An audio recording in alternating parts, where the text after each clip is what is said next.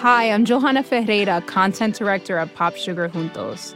Juntos is all about celebrating Latinx culture, pride, our many intersectional identities, and joy.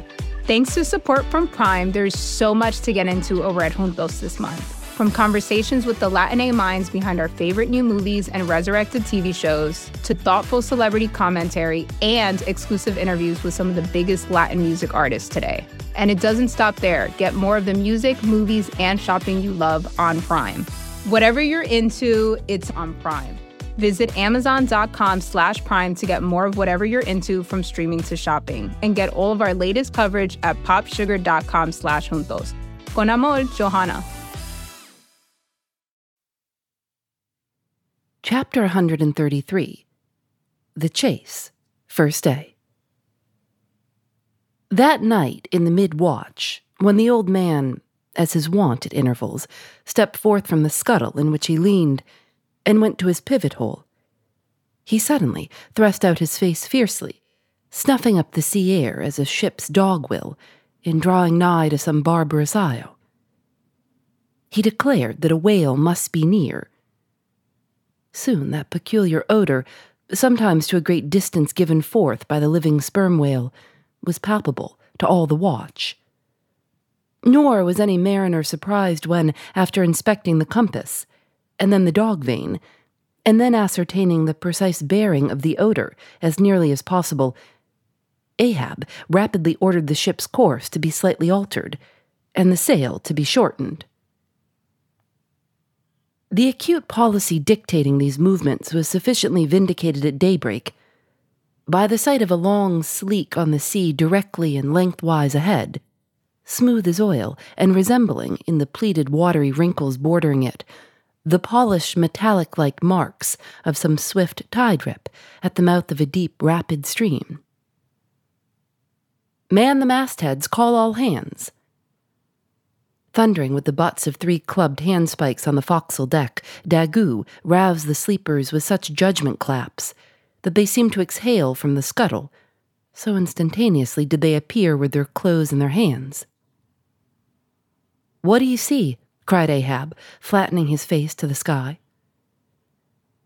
"Nothing, nothing, sir," was the sound hailing down in reply. "To gallant sails, stun sails, alow and aloft, and on both sides." All sail being set, he now cast loose the lifeline, reserved for swaying him to the main royal masthead, and in a few moments they were hoisting him thither, when, while but 2/3 of the way aloft, and while peering ahead through the horizontal vacancy between the main topsail and top-gallant sail, he raised a gull-like cry in the air. There she blows, a hump like a snow-hill. It is Moby Dick." Fired by the cry, which seemed simultaneously taken up by the 3 lookouts, the men on deck rushed to the rigging to behold the famous whale they had so long been pursuing.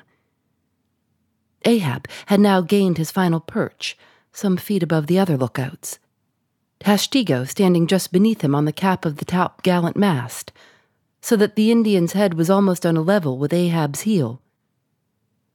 From this height, the whale was now seen some mile or so ahead, at every roll of the sea revealing his high, sparkling hump, and regularly jetting his silent spout into the air. To the credulous mariners it seemed the same silent spout they had so long ago beheld in the moonlit Atlantic and Indian Oceans. "And did none of ye see it before?" cried Ahab, hailing the perched men all around him. "I saw him almost that same instant, sir, that Captain Ahab did, and I cried out," said Tashtigo. "Not the same instant, not the same. No, the doubloon is mine. Fate reserved the doubloon for me. I, only. None of ye could have raised the white whale first. There she blows, there she blows, there she blows, there again, he cried, in long-drawn, lingering, methodic tones, attuned to the gradual prolongings of the whale's visible jets. "He's going to sound, in stun sails. Down top-gallant sails, stand by 3 boats. Mr. Starbuck, remember, stay on board and keep the ship. Helm there. Luff a point. So, steady, man, steady. There go flukes. No, only black water. All ready the boats there? Stand by. Lower me, Mr. Starbuck. Lower. Quicker. And he slid through the air to the deck. He is heading straight to leeward, sir, cried Stubb. Right away from us. Cannot have seen the ship yet. Be dumb, man. Stand by the braces. Hard down the helm. Brace up. Shiver her. So well that. Boats. Soon all the boats but Starbuck's were dropped, all the boat sails set, all the paddles plying, with rippling swiftness shooting to leeward and Ahab heading the onset. A pale death glimmer lit up Fedallah's sunken eyes. A hideous motion gnawed his mouth. Like noiseless nautilus shells, their light prows sped through the sea, but only slowly they neared the foe. As they neared him, the ocean grew still more smooth, seemed drawing a carpet over its waves, seemed a noon meadow, so serenely it spread. At length, the breathless hunter came so nigh his seemingly unsuspecting prey that his entire dazzling hump was distinctly visible, sliding along the sea as if an isolated thing, and continually set in a revolving ring of finest, fleecy, greenish foam. He saw the vast, involved wrinkles of the slightly projecting head beyond. Before it, far out on the soft Turkish rugged waters, went the glistening white shadow from his broad, milky forehead, a musical rippling playfully accompanying the shade. And behind, the blue waters interchangeably flowed over into the moving valley of his steady wake, and on either hand bright bubbles arose and danced by his side.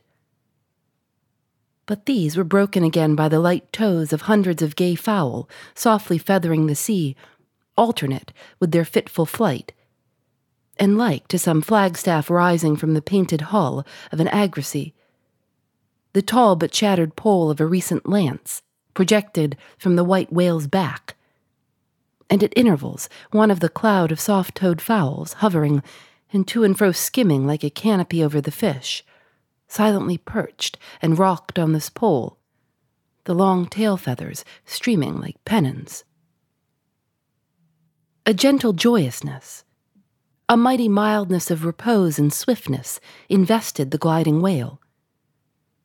Not the white bull Jupiter swimming away with ravished Europa clinging to his graceful horns, his lovely leering eyes sideways intent upon the maid, with smooth bewitching fleetness, rippling straight for the nuptial bower in Crete. Not Jove, not that great majesty supreme, that surpassed the glorified white whale as he so divinely swam. On each soft side, coincident with the parted swell that by once leaving him, then flowed so wide away, on each bright side the whale shed off enticings. No wonder there had been some among the hunters who, namelessly transported and allured by all this serenity, had ventured to assail it, but had fatefully found that quietude but the vesture of tornadoes. Yet calm, enticing calm, O whale, thou glidest on, to all who for the first time eye thee, no matter how many in that same way thou mayest have bejuggled and destroyed before. And thus, through the serene tranquillities of the tropical sea, among waves whose hand-clappings were suspended by exceeding rapture, Moby Dick moved on, still withholding from sight the full terrors of his submerged trunk, entirely hiding the wrenched hideousness of his jaw. But soon the fore part of him slowly rose from the water. For an instant his whole marbleized body formed a high arch, like Virginia's natural bridge, and warningly waving his bannered flukes in the air, the grand god revealed himself, sounded, and went out of sight. Hoveringly halting and dipping on the wing, the white seafowls longingly lingered over the agitated pool that he left. With oars apeak and paddles down, the sheets of their sails adrift, the three boats now stilly floated, awaiting Moby Dick's reappearance. "An hour," said Ahab, standing rooted in his boat's stern, and he gazed beyond the whale's place, towards the dim blue spaces and wide wooing vacancies to leeward. It was only an instant, for again his eyes seemed whirling round in his head as he swept the watery circle. The breeze now freshened, the sea began to swell. The birds, cried Tashtigo. In long Indian file, as when herons take wing, the white birds were now all flying towards Ahab's boat. And when within a few yards began fluttering over the water there, wheeling round and round with joyous expectant cries. Their vision was keener than man's. Ahab could discover no sign in the sea. But suddenly, as he peered down and down into its depths, he profoundly saw a white living spot, no bigger than a white weasel, with wonderful uprising, and magnifying as it rose till it turned. And then there were plainly revealed 2 long, crooked rows of white, glistening teeth floating up from the undiscoverable bottom. It was Moby Dick's open mouth and scrolled jaw, his vast, shadowed bulk still half blending with the blue of the sea. The glittering mouth yawned beneath the boat like an open-doored marble tomb, and giving one sidelong sweep with his steering oar, Ahab whirled the craft aside from this tremendous apparition. Then, calling upon Fedallah to change places with him, went forward to the bows, and seizing purse harpoon, commanded his crew to grasp their oars and stand by to stern. Now, by reason of this timely spinning round the boat upon its axis, its bow, by anticipation, was made to face the whale's head, while yet under water. But, as if perceiving this stratagem, Moby Dick, with that malicious intelligence ascribed to him, sidelingly transplanted himself, as it were, in an instant, shooting his pleated head lengthwise beneath the boat. Through and through every plank and each rib, it thrilled for an instant, the whale obliquely lying on his back, in the manner of a biting shark, slowly and feelingly taking its bows full within his mouth, so that the long, narrow, scrolled lower jaw curled high up into the open air, and one of the teeth caught in a rowlock. The bluish pearl white of the inside of the jaw was within 6 inches of Ahab's head, and reached higher than that. In this attitude, the white whale now shook the slight cedar as a mildly cruel cat her mouse. With unastonished eyes, Fedallah gazed and crossed his arms.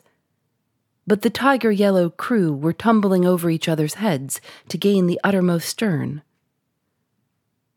And now, while both elastic gunwales were springing in and out, as the whale dallied with the doomed craft in this devilish way, and from his body being submerged beneath the boat, he could not be darted at from the bows, for the bows were almost inside of him, as it were. And while the other boats involuntarily paused, as before a quick crisis impossible to withstand, then it was that monomaniac Ahab, furious with this tantalizing vicinity of his foe, which placed him all alive and helpless in the very jaws he hated, frenzied with all this, he seized the long bone with his naked hands and wildly strove to wrench it from its grip.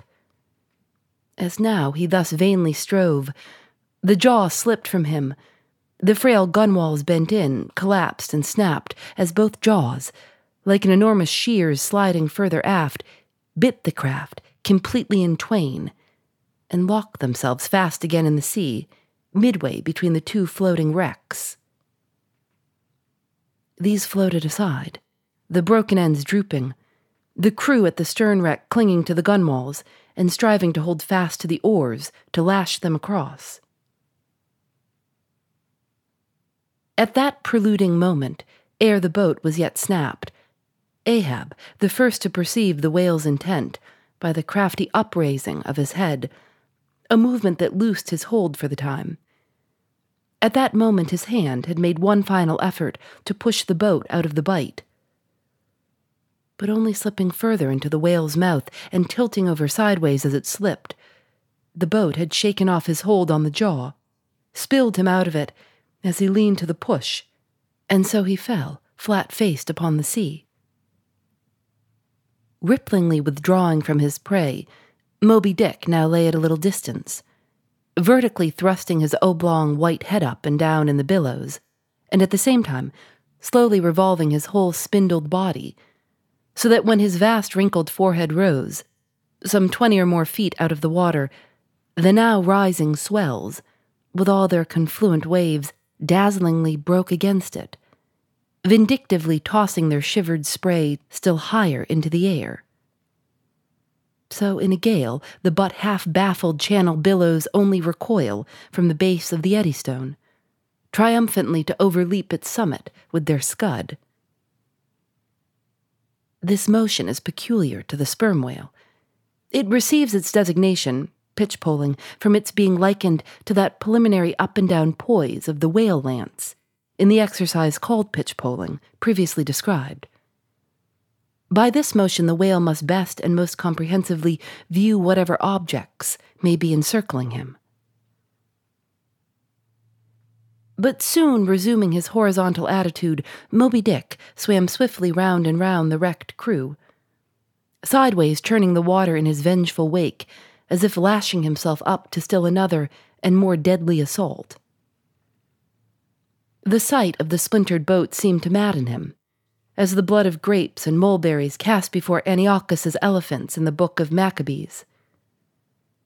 Meanwhile, Ahab, half smothered in the foam of the whale's insolent tail, and too much of a cripple to swim, though he could still keep afloat, even in the heart of such a whirlpool as that, helpless Ahab's head was seen like a tossed bubble, which the least chance shook might burst.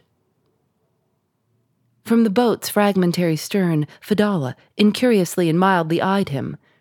The clinging crew at the other drifting end could not succor him.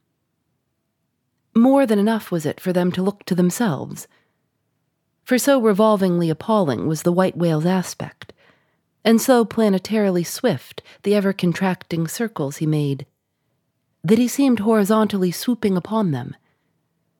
And though the other boats, unharmed, still hovered hard by, still they dared not pull into the eddy to strike, lest that should be the signal for the instant destruction of the jeopardized castaways, Ahab and all.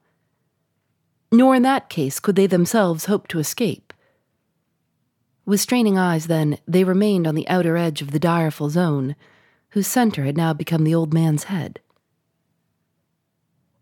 Meantime, from the beginning all this had been descried from the ship's mastheads, and squaring her yard she had borne down upon the scene, and was now so nigh that Ahab in the water hailed her. "Sail on the—" But that moment a breaking sea dashed on him from Moby Dick and whelmed him for the time.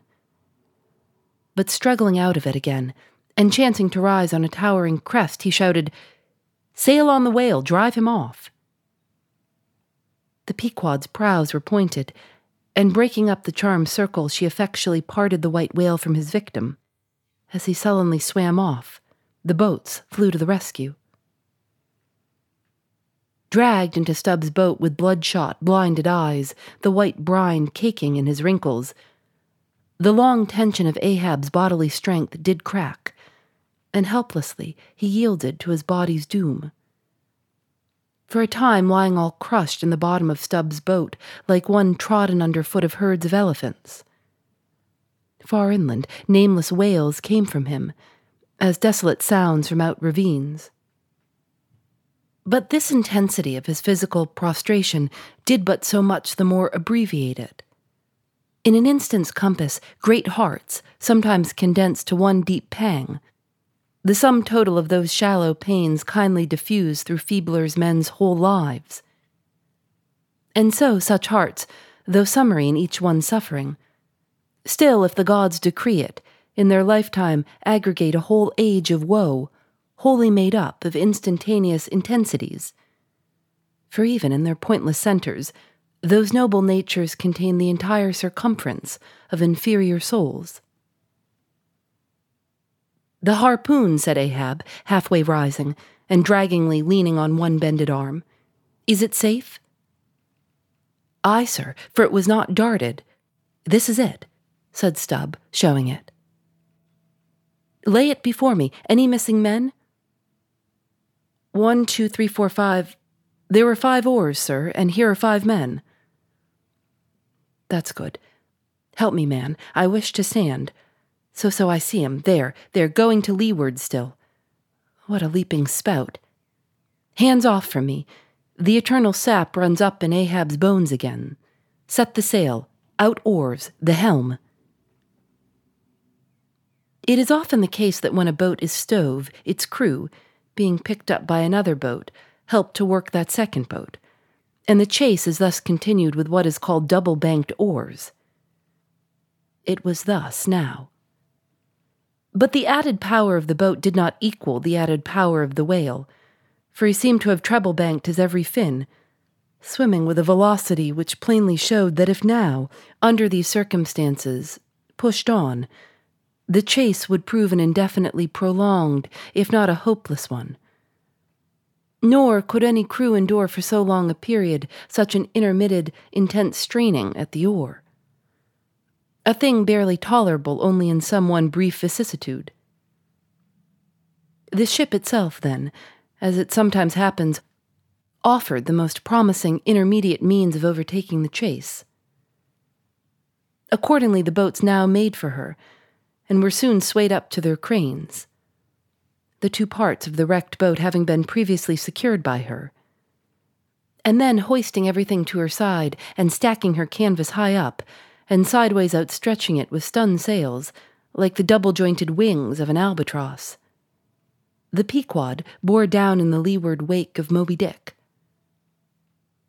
At the well-known methodic intervals, the whale's glittering spout was regularly announced from the manned mastheads, and when he would be reported as just gone down, Ahab would take the time, and then pacing the deck, binnacle watch in hand, so soon as the last second of the allotted hour expired, his voice was heard. "Whose is the doubloon now? Do you see him?" And if the reply was no, sir, straightway he commanded them to lift him to his perch. In this day the day wore on. Ahab now aloft and motionless, anon unrestingly pacing the planks. As he was thus walking, uttering no sound except to hail the men aloft, or to bid them hoist a sail still higher, or to spread one to a still greater breadth, thus to and fro pacing beneath his slouched hat, at every turn he passed his own wrecked boat, which had been dropped upon the quarterdeck, and lay there reversed, broken bow to shattered stern. At last he paused before it, and as in an already overclouded sky fresh troops of clouds will sometimes sail across, so over the old man's face there now stole some such added gloom as this. Stubb saw him pause, and perhaps intending, not vainly, though to evince his own unabated fortitude, and thus keep up a valiant place in his captain's mind, he advanced, and eyeing the wreck exclaimed, "The thistle the ass refused. It pricked his mouth too keenly, sir. Ha!" What soulless thing is this that laughs before a wreck? Man, did I not know thee brave as a fearless fire, and as mechanical, I could swear thou wert a poltroon. Groan nor laugh should be heard before a wreck. "Aye, sir," said Starbuck, drawing near. "'Tis a solemn sight, an omen and an ill one." Omen, the dictionary. If the gods think to speak outright to man, they will honorably speak outright, not shake their heads and give an old wives' darkling hint. Begone. Ye two are the opposite poles of one thing. Starbuck is Stubb reversed, and Stubb is Starbuck, and ye two are all mankind, and Ahab stands alone among the millions of the peopled earth, nor gods nor men his neighbors. Cold, cold, I shiver. How now? Aloft there. Do you see him? Sing out for every spout, though he spout 10 times a second. The day was nearly done. Only the hem of his golden robe was rustling. Soon it was almost dark, but the lookout men still remained unset. "Can't see the spout now, sir, too dark," cried a voice from the air. "How heading when last seen?" As before, sir, straight to leeward. Good, he will travel slower now 'tis night. Down royals and top-gallant stun-sails, Mr. Starbuck. We must not run over him before morning. He's making a passage now, and may heave to a while. Helm there, keep her full before the wind. Aloft, come down, Mr. Stubb, send a fresh hand to the foremast-head, and see it manned till morning. Then advancing towards the doubloon in the mainmast. Men, this gold is mine, for I earned it. But I shall let it abide here till the white whale is dead. And then, whoever of ye first raises him, upon the day he shall be killed, this gold is that man's. And if on that day I shall again raise him, then 10 times its sum shall be divided among all of ye. Away now. The deck is thine, sir. And so saying, he placed himself halfway within the scuttle, and slouching his hat stood there till dawn, except when at intervals rousing himself to see how the night wore on. Hey, this is Scott Galloway, author, professor, entrepreneur, and most importantly, host of the Prop G podcast. We got a special series running on right now called The Future of Work, where I answer all your questions on, surprise, the future of work. Questions including, what are we missing when we work remotely? Or how do we handle work-life balance when a major opportunity comes knocking? From the provocative to the technical, we're offering insights you won't want to miss. So tune in to The Future of Work, a Prop G Pod special sponsored by Canva. You can find it on the Prop G Pod wherever you get your podcasts. Phoebe Reads a Mystery is recorded in the studios of North Carolina Public Radio, WUNC.